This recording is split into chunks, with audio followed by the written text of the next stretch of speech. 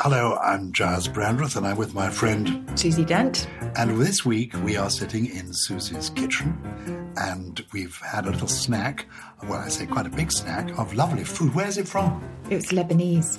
Lebanese. Oh, it's wonderful. And here we are now with Something Rhymes with Purple, which is our weekly podcast all about the wonders of words and language. I believe that language is power. It's the most important thing in the world. A hug is very nice, but a kiss is just a kiss. Words can do amazing things. And I know nobody who does more amazing things than my friend Susie Dent. I sit by the telephone at the moment, Susie, waiting for the call from Love Island to come. It has not come. What would you love to do on Love Island? I don't know. I got a call, though, this week from Channel 5, inviting me to take part in a programme next year they're planning called The Real Marigold B&B in Prestatyn. Okay. It's going to involve me and other old codgers going on a hiking and biking holiday to North Wales. Do you know what? I'd be there in a flash. Would you? Yeah. I'm not going. Do I want to be seen on a mountaintop with Lionel Blair and Anne Widdecombe? They're the two they're pairing me up with. All right. Yeah, exactly. Move on. So the point is, I want to be on Love Island, but they're not having me. And I've worked out why, because I've started watching Love Island. It's not that I'm not buff. We know I am. Yeah. But the reason I think they're not having me is because of my vocabulary. I think I know too many words. It is what it is. It is what it is. And the girls and guys on Love Island, they look amazing, but their vocabulary is not as rich as yours is. Mm-hmm. The word they keep repeating is like. Every other word is like. They say like, I did this like, I like her like, he likes me I like. Shall we have a threesome like? Actually, they don't actually say that. There was this. You're hoping they do. No, I'm not hoping they do. Oh, no. We don't actually see. I don't know if you've seen the programme. There is live intercourse, but we don't see it. It's under the duvet. It's a bizarre programme. I have become hooked on it because, I'm doing this celebrity goggle box. Yes. So of an evening, I go round to my friend Sheila Hancock. I suggested you that I'd like to do it with you. And they said, no, got to do it with someone more your own age. Oh, charming. I said, how old do you think Sheila Hancock is? And she said, well, she says she's 86. And she is 86. She is exactly what an 86 should look like. She looks right fit. She's fantastic. Anyway, we sit there watching Love Island. We're hooked on it. Anyway, it's an extraordinary... Have you ever seen it? I have, yes. I have to say there's a good reason for watching it because of the language. You mentioned the language, but all sorts of new words coming in, like dusting, which is sex. A little light dusting. Dusting by the sea. What? Forgive me. A little light dusting means a little bit of sex. Yeah. Muggy. If you're muggy, you've been mugged off. Hold on, go on. Don't rush through these things. I'm writing them down. If you melt, you're a bit, just a bit soppy and a bit nerdy and naff. Oh, yes. One of them the other day... this is a phrase that I had not heard before. He was getting a bit excited. I forget what his name was, Louis or something, doing the big doe eyes. And she was saying, oh, looking at you, there's a fanny flutter. I thought, what? And the trouble with doing a celebrity goggle box is you can't stop the thing. You can't put pause on because it just plays on. You're watching the programme and they're live recording you. So I wanted to pause it so I could hear it again. And it was fanny flutter. Were you familiar with this expression? No, I'm going to see if it's in. I know I doubt that it's got into the dictionary yet. You never know. There's some great words that could rival Love Island any time, like dusting. Names for dusting over the centuries would be the services of Venus. Okay, so that's a bit of a euphemism, but a bit of fandango de pokum. I love that. Fandango de pokum? Yeah, I love that. As in having a poke? If anybody wants any romantic thing to suggest to their partner. In fact, I'd be saying to you, fancy a little light dusting. No, but I'm in the mood for some fandango de pokum. And I'm waiting for them to call their friends their bollocks, because bollocks used to mean companion for a while. It was a term of endearment. Oh, a pair of bollocks together. We're so close. Yes. I don't think fanny flutter has made it in yet. No fanny flutter. Well, fanny flutter may get into the dictionary. It may well. Our new senses melt. I was trying to explain to Sheila Hancock what's a fanny flutter? I said I think it's the female equivalent of a little tremor in the chinos. She said, what's a little tremor in the chinos? I think she was leading you on there. Do you think she was? I think she would know what I've that been waiting to be led on. I don't think she was leading me on at all. Not at all. Anyway, there was one word in particular that people really objected to, wasn't there? In Love Island. I tell you what it was. It was the word like. Yeah. And it just is irritating. Of course, we all do it. I occasionally, when trying to think of what to say, begin a sentence with the word so. And a few weeks ago, whenever it was, there was the Tory leadership thing. One of the debates, so-called, had Rory Stewart. Do you remember? Oh, is there? It's not my stomach. I think that's the camel next door. No, I think it's a drill. Oh, it's a drill. Yeah. We are in Susie's kitchen. And understandably, the neighbours are moving out and they're taking down their pictures at the moment. The point is, people do, I'm trying to tell you, Rory Stewart in this debate, he irritated some people because he began almost every answer with the word so. Yeah. And I think he was doing that to set up his argument and maybe to fill time. So. It's a self-assertion, I think, is what it's been interpreted as. Is sort of, you're setting out your stall and it's an affirmation of confidence and that kind of thing. And you know how much I love Americanisms, and I'm always defending Americanisms, but this one is an annoying one. And we think it comes from Silicon Valley. So it started off in the sort of, amongst kind of computer geeks. I use geek in a positive way. And it was that sort of jargonistic. So I'm about to tell you whatever. But it is annoying. But the word like is a bit like the word well. That people just use it. Well, I said to him, Tony Blair's favourite, And what is that? What is it called? Well, they're simply called interjections or fillers, really. And like is a really interesting one because I'll tell you a little bit about the word, a potted history of the word like. So it goes back to an Anglo-Saxon word, Gaelic, really. My Anglo-Saxon pronunciation is not the best, but it's G-E-L-I-C. Excuse me, how does anybody know? We haven't had Anglo-Saxons for 1,000 years. Well, no, it should be better. G-E-L-I-C. Nobody knows how they pronounce the words. Well, no, I have some very good friends who know absolutely, who might be listening. I'm so sorry they don't. The only way they could work out is if there is ryming stuff. If there are poems written in Anglo-Saxon, you might work out what the rhymes no, there's were an supposed entire to be. Anglo-Saxon dictionary which will give pronunciation. Yeah. Bosworth and Toller. Excuse me. All right. Nobody... Well, okay. I'm going to argue with this because people say this to me often. You're Anglo-Saxon. I say this because I have children who have Anglo-Saxon names. Yes. Or one of them does anyway. Scythrid. Yes. People say it should be Sethrid.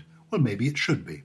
But unless you were around in Anglo-Saxon times, how do you know what the Anglo-Saxon pronunciation was? You can infer quite a lot of things from poems, etc. So, if you're talking about rhymes, okay, granted, you can have different rhyming sounds, but I think we can make a pretty good stab at it, and I just didn't. Anyway, G-E-L-I-C, it meant with the body of. So something that had the body of something or the sort of shape or material of something else was similar to it. And so that word came to mean that, the modern sense of like. So all the adverbs that we have today, like manly, the ly started off as like. It's a shortening of like. So man-like. For example, diolch-like meant deer-like. And liuf-like was deer-like, as in cherished. And that became lovely. So like became li and accounts for all our adjectives. So that's the importance of like. That's amazing. So lovely originated in love-like, basically. Yes. And then as a filler, which is so annoying to so many people, and we haven't mentioned the primary school that banned it as a result of Love Island. They banned it as a filler because they really objected to its kind of restrictive effect on their students' vocabulary. And so they sent it to something which sounded very draconian to me. They have a word jail, and they've stuck like on their list of banned words in the word jail, where it suffers still, I imagine. Anyway, so you'd think it was really, really modern, wouldn't you? Look in the Oxford English Dictionary. This was a major surprise to me, and you will find the first evidence in something like 1774. And the fact is, we have been using fillers like these for a very, very long time. And why do we use them as fillers? Why can't we speak without fillers? Well, it's a sort of conversational habit that actually has some purpose. And I may have mentioned this before, but I found this completely fascinating. So it was a study that took 2 recordings of human voices in conversation and then relayed them to the same audience to see which one was understood most readily. And the one that had all the white noise completely stripped out, there were no ums, there were no ahs, there were no you knows, there were no likes, none of that, was understood less easily than the one with all those natural pauses. And so we think that part of the function is that they allow the speaker to kind of absorb what's being said. So they allow that second's appropriation. It's like taking a moment's breath. Yeah. Yes. I get told off. There's one person in particular who tweets me and writes irate letters to the Countdown office saying that she counts the numbers of ums and ahs in my Origins of Words pieces sometimes. It's terrible because the more you focus on it, the harder it gets. But if I really, really concentrate, I can just about miss them out. But Lucy, my eldest, when listening to one of these episodes of Something Rhymes with Purple, said to me, Mum, you just say and ah all the time. So I'm being really careful today. Don't be too careful. My son, who is a barrister but is also an authority on rhetoric, which is the art of persuasion, using words to persuade, and used to be taught in our schools. In Shakespeare's day, they had lessons in rhetoric. Indeed, if you want to discover more about the art of rhetoric, go to his website, www.artofrhetoric.com. He is an authority on this, and he teaches it for the RSC, the Royal Shakespeare Company, and at drama schools like RADA. When we did a course together on which we taught about public speaking, he explained to me, which I hadn't really thought about before, that people, when making a speech, often get nervous when silence falls and begin umming and erring. And he explained to me that the reason we get nervous when silence falls, if you're making a speech, is you forget when you're having a conversation. If I pause, you usually pick it up. But if you're making a speech, there's no one to pick it up. They're listening. But you suddenly can hear the silence and you want to fill it. Yeah. And then you try to fill it with something. If you can't think what to say, you then say, so, or well, or maybe even or And he says, actually, relax. Dad, you don't need to fill the air with sound all the time. People may understand better, Dad, if you just pause. Empty spaces, and I think it's important. We have it. And so fillers are there because there is a natural need for better communication for the occasional empty space. Yeah, I think that is right. I mean, again, what was the Love Island quote? It was something like 76 times in 5 minutes. Yes, is that right? A survey was done. This is it's become sort of in the news this year. Well, last time there was an episode in the series Love Island where the word like was being used 76 times in under 5 minutes. I mean, it is their go-to word of choice, isn't it? We've had them throughout history. We've had in it. We've had Ain't It So. We've had lots and lots. I think it might be time for a break, but I've got another Love Island word for you when we come back. What I've got for you when you come back is my own word jail, inspired by the school, which I thought was a good idea. I love this school. I think what they're trying to do is increase the vocabulary of their children. I have formed my own word jail. Okay. I've been asking people to send me prisoners, and I have got for you words and phrases that in Britain so far people want to see in that word jail, the key turned and then thrown away. I think I know one of them. I bet literally's in there. Time for a break. We'll be back. We've been talking about bevies, haven't we? We have, and I always used to think that a bevy was a drink. Exactly. A shortened version of the word beverage. Absolutely. But not in Love Island. Love Island, tell more. Well, all we know is that it means hot. He's a bev. She's a bev. Hot. He's bevy. Yes. Hot, but which also means cool. She's hot. Oh, she's cool. That's how slang works, isn't it? But isn't it funny? You know, I overheard somebody the other day saying to some girl, meaning as a compliment, oh, my God, you're one cool, sick, mean bitch. No. I mean, frankly, that's supposed to be a compliment. Well, you're one cool, sick, mean bitch. I love being called sick. Do you? Yeah, I do. Really? Anyway, Bev, yes. We were just discussing this actually during the break, and we think this might be a deliberate self-promotion act on behalf of, who says it? Let's not point fingers because litigation may follow. We may just be a podcast. All we know is all I'm not in. Sure that's going to spread. No, I quite like it. Oh, really? He's Bev. I'd feel a bit hot. I'd feel cool. Hot and cool, all at once. Now, okay, look, give us your list. This is my idea. This is my purple word jail. And the idea is that I have asked people for the turns of phrase and the words that they find irritating because they're so overused or they're used in a way that makes them meaningless. Like, but I'm good. Really? Well, it's not meaningless because what they're saying is I'm good instead of I'm well, but that's a kind of adverb loss rather than a filler, I would argue. Oh, yes, these aren't all fillers. Okay. This is word, I'm jumping off you mentioning onto annoying phrases. These are turns of phrases that people find so annoying. Like, that's so random. Is it really? Whatever. Whatever became a bit of a filler, didn't it, a year or two ago? Yeah. Whatever. Everything was whatever. Whatevs. I find have a nice day rather irritating. Do? Yeah. Oh, and people now begin every email with, I hope you had a great weekend. Just get to the matter in hand. We don't need all this because you don't actually hope I had a good weekend. These are not mine. These are other people's. Back in the day. End of the day. What's wrong with once or in the past, back in the day? Going forward, what's wrong with I hate that. From now on or in the future? You do hate that. Tick all the boxes. Mm-hmm. Must you? I personally, it's redundant, isn't it? But personally isn't necessary. Totally. Speaking personally, how else are you going to speak unless you're a ventriloquist? Yes. And even then, it's only you speaking, isn't it? I have to say, you don't. Gutted. Oh, I'm gutted. It's a horrid expression. I quite like it. It's quite visceral, that. I quite like it. It is literally visceral, isn't it? Yes, I bet it goes. I'm going to check that one and see how far it goes back. Now, this is me, I suppose. I was sat. Oh, well, do you know what? It's a dialect use. It's been around for ages. My youngest says I was sat. She says the letter H as well. Oh, no. I know. And she's your daughter. Is she really your daughter? But I have to try really, really hard not to pick her up on these. But do you know what? Picking up is wrong anyway, because in Victorian days, kids were taught to say H rather than H, because dropping your H's was the kind of vulgar, uncouth thing. So we've come full circle on that. So who's to say we're right and they were wrong? Oh, you think anything goes, do you? Well, I'm a bit of a linguistic liberal.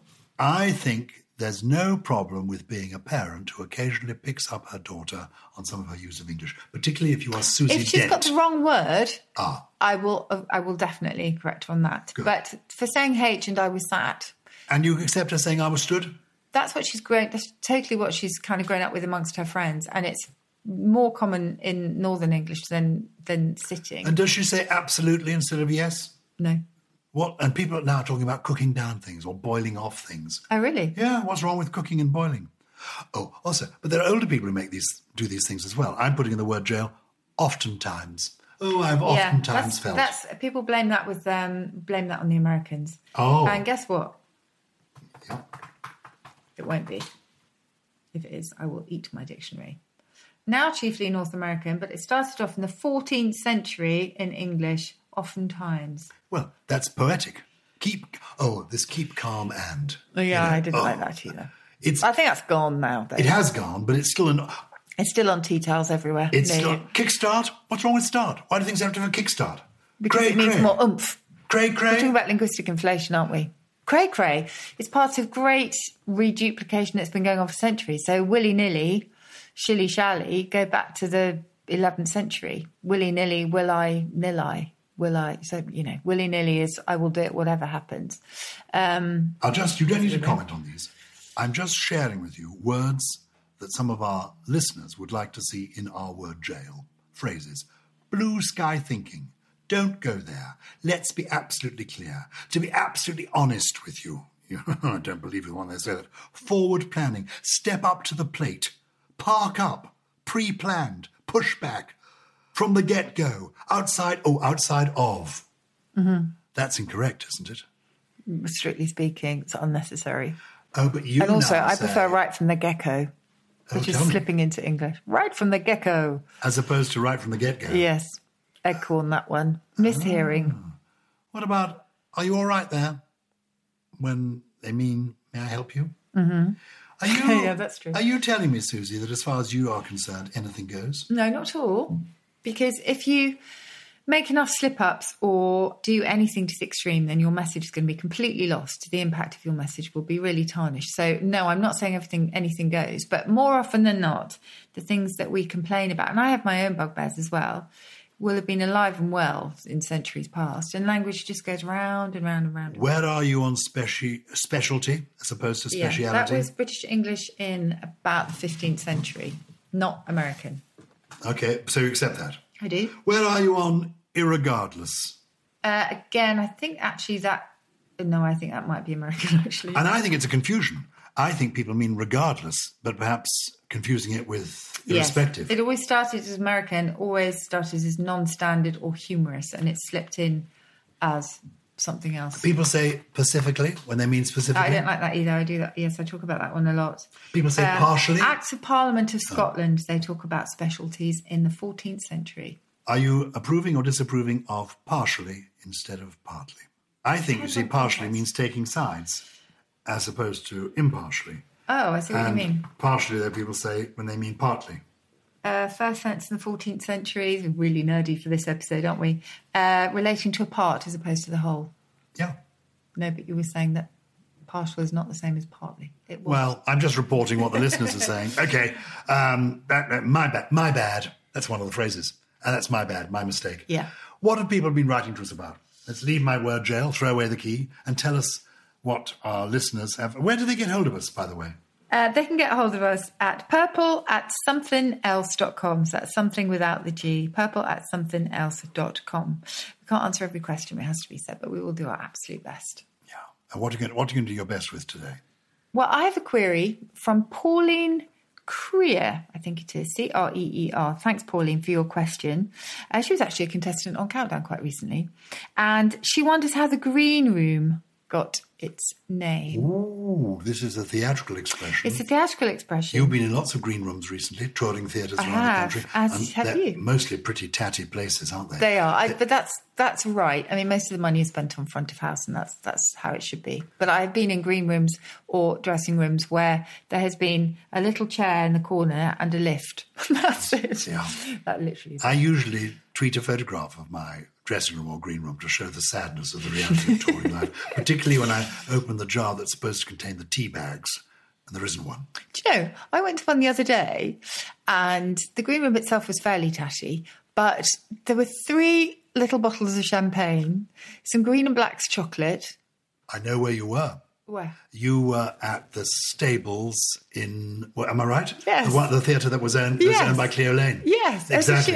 They really look after you. They really do. That's one of our favourite theatres near Maidenhead. Chocolates and, lovely. That's why I go there for 2 nights. I love that space. I love the stage. And Cleo Lane, in her 90s now, still on song. Cleo Lane's in her 90s? In her 90s. No, wow. In her 90s. She's still got the amazing hair. Amazing hair, amazing voice, amazing presence. That's amazing. It was just amazing. My dad, but she runs this theatre, and where they look after you well. The green room is a proper green room there. Anyway, back to the green room. Tell us what is the origin of the green room. Well, it's thought that that these kind of restrooms for the performers at theatres were meant as a relief for those that had kind of been exposed to the limelight of the theatre. And of course, the limelight was real lime that was burnt in order to provide the illumination required to light up performers. As a rest from the limelight, it's thought that green was the most restful colour on the eyes, and we think that's why it was coloured green. There is another theory, though, which is that it comes from the rhyming slang green gauge for stage. So it would be, I'll see you on the green, and you'll still hear actors say that to each other. People do say that, see you on the green. I see you on the stage. And so the green room is simply an extension of that, possibly. Somebody called Bernard Pearson has reached out to me. It's another phrase that I find rather annoying. Reached out, yeah. And come up with some extra suggestions for the word jail. And I think he smashed it. It's another one. Anyway, these are his. I'm loving it. McDonald's, they gave us that. Oh, did they? Well, they pretty much popularised that tense, yes. Challenging environment. You know. I'm in one now. Win-win. Win-win. It's a win-win situation. Isn't that what horses do? Anyway, passionate about my job. I'm passionate about my job in stationery. I mean, come on. Why not? Yeah, I suppose so. But everyone's got to say it. Stationery. Every interview you go to, you've got to say, I'm passionate about... I mean, it just doesn't ring true, does it? You're all right. You're all right. What does that mean? You hear it all the time. You're all right. You're all right. He's a bit of all right. Oh, this is an interesting one. This is Bernard Pearson speaking, not me. Death of democracy. He does not like that phrase. He says to me, it's an ideal, not your pet cat. Death of democracy. Top priority. What's your bottom priority? Yeah, good one. And his worst one is, I'm cool about it. He's hot under the collar. He's not cool about it at all. Don't mind, I'm cool.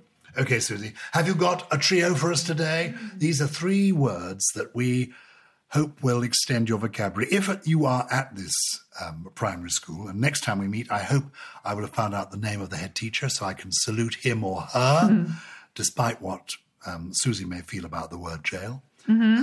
We like to extend people's vocabulary. We do. So what are the 3 words you've got? These are words, most of them are from centuries past that I think we should resurrect. How about a sockdolager? Ooh, sockdolager? Sockdolager. That is the decisive winning point in an argument or debate. Boom! It's the sockdolager. Is that an American one? It is. It's a sockdolager. And that might deliver a recumbentibus. Recumbentibus. That's recumbentibus. RECUMBENTIBUS. A knockout punch. Oh, a sockdology. Sockdologer. A sockdologer is a recumbentibus. These are not tripping off the tongue, are they? Okay. No, they're not. Shall I give you something a little bit easier? Yeah, but those are two. Well, we can be talking about things that get on people's nerves, whether it's so at the beginning of a sentence or like. So that might deliver a certain amount of twazziness. Twazziness, the state of being bad-tempered, peevish and snappy. What's the word? Twazzy. Twazzy. You mean I'm feeling twazzy. That's because you are tired, because you only had about 3 hours sleep. Yes. Okay, you're only a touch It's a bit twazzy. of a recurrent thing. But can I say, when you're a bit twazzy, you're extremely attractive. Or, if I may be honest with you, Bevy. You're Bev. I'm a Bev. You're a Bev. And you're sick too. You're sick. You tell me you like being called sick. I do, I really like being called sick. You like being called sick. Sick Bev. If you like our show, and if you think Susie's Bev as I do, give us a review or rate us and help us spread the word. If you've got a question you'd like us to answer, or you just want to get in touch, you can also email us at purple@somethingwithoutag or one word .com. And who helps us make this? This is a Something Else production, produced by Paul Smith, wonderful Paul Smith, with additional help and production from Russell Finch, Lawrence Bassett, Steve Ackerman, and Gully. He's Bev.